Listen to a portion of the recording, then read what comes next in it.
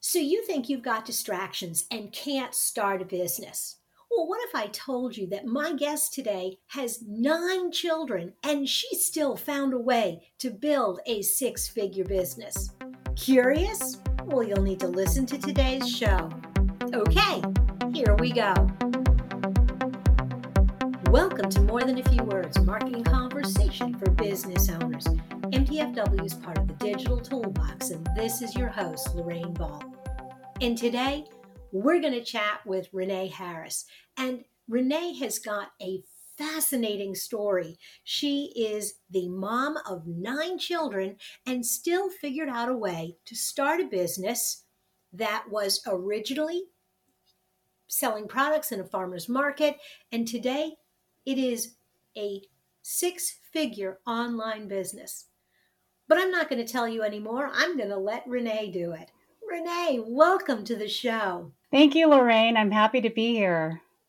I am so excited because I think so many of my listeners struggle with balancing. And how do you balance the demands of a family with the demands of running a business? So let's start there. I know for us, I didn't go looking necessarily for a business to start, so I didn't quite plan out how is my day going to begin and end and how am I going to fit this in. It kind of just developed. And so for me, I got to kind of start with little bits and pieces of what I can manage and handle. And for us, I just, without even trying to make money, we were just starting a little farmer's market booth. And I saw that as a good opportunity for my boys to help me out. They were 8 and 10 at the time. So we didn't start with 9 kids when we started a business. And just like when you have kids, normally you don't get them all at once. And normally a business doesn't just fall in your lap. You just have to figure out those little things to take on a little bit at a time and keep your family intact. Because I've also seen families just get completely torn apart by the family, the parents, one parent having to try to push. And I feel that pressure a lot too, to push. We need to get more done as business owners. We don't have enough time to get everything done. So a couple of different strategies is like by having that focus, you know, with me, I have kids. My youngest is 6. And so she may interrupt me and I have to figure out a way that I can make her feel important and get my work done. So one of my little strategies on that is I tell her that she helps me, quote unquote, in the office. So I have a home office. And when she knows, for example, I'm on a call with you and I cannot be interrupted, I put her in charge of making sure nobody comes in the room. And I tell her, I can't have any noise in here. I can't have anybody barge in. She's the only person in the household that would at her age. The other kids wouldn't, they know better. But I had to make her feel like she's in charge of keeping everybody out of the room. And before I get on a call, you know, she's the one not necessarily standing by the door, but she's going to make sure nobody interrupts mom. So you have to give, if you have kids in your home and you're running a business from home, you have to give them that role that's going to be, they feel like they're part of it. That's such a great strategy, making them feel a part of it and also creating tasks that are age appropriate. And right. Obviously that's going to be great for a 6-year-old. A 16-year-old is not going to buy into that. Mm-hmm. But you don't need that with a 16-year-old. So that's a really great strategy. And I also love the fact that you sort of grew this a little at a time and expanded. What do you think, as you made that transition from farmer's market to online, were there some lessons that you learned along the way that really have helped you expand that part of your business? Yeah, definitely. In fact, I mean, that was 13 years ago. So in some ways it was easier back then because you didn't have all the voices and all of the strategies and you had to think just like your customer. So at the farmer's market, the product that we have is very unique. It's a lotion bar in solid form. So first of all, I have to explain that to somebody like, wait, it's lotion. How come you can't pump it out of a tube? And so we have to explain it. So we realized right off the bat, without having all this training that I can get access to today, that I had to be able to tell a customer what it is, how to use it. And then we realized that if they came back the next week, then we wanted to know why. Like, what did we do last week that was really effective that they came back the next week? And we had samples and just little things that now I think, wow, we actually did pretty good job for not having any kind of background in business. I didn't get a degree in business. We were at the library just getting Seth Godin's books, really. Way back then, it was just absorbing books from the library and then kind of being thrown out there and testing and see what works. And, sometimes now it's harder if you don't have someone to guide you. There's so many things and voices. So I think the biggest thing for us was, in fact, when I read some of my earlier emails in the beginning, like, these are fresh, these are good, they get right to the point.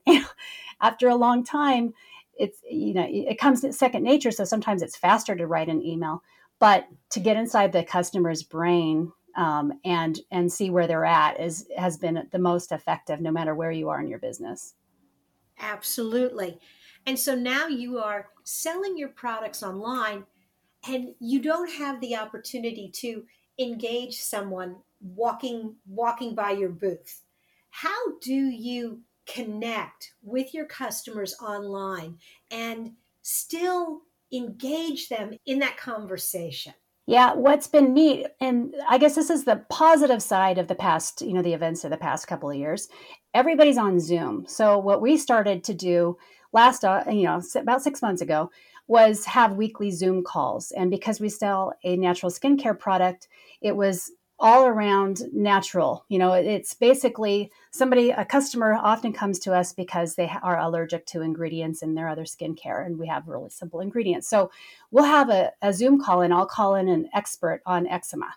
I'm not the expert. I'm not going to claim to be the one who can tell them how to fix their problems, but I'll go and get an expert. So every Wednesday we'll have a different expert come on.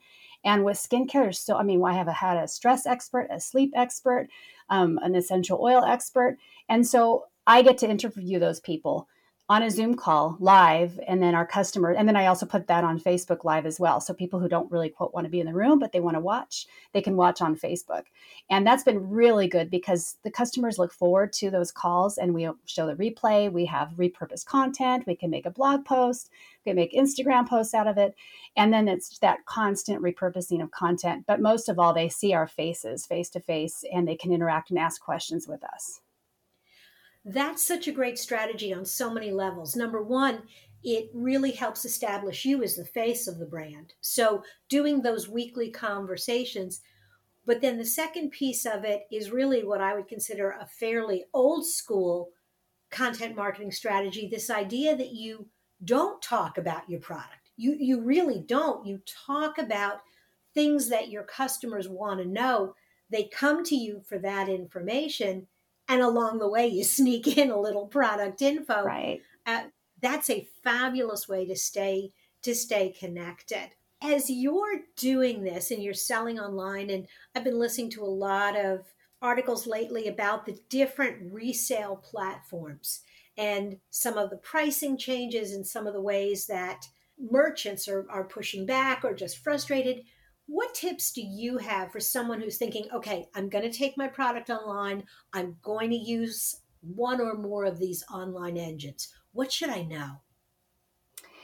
Ooh, that's a good question. I think most of all, when we started small. We started with we didn't want to go to an expensive platform, and but we wanted to make sure that we had tested out our product and that we had something good and worthy of selling.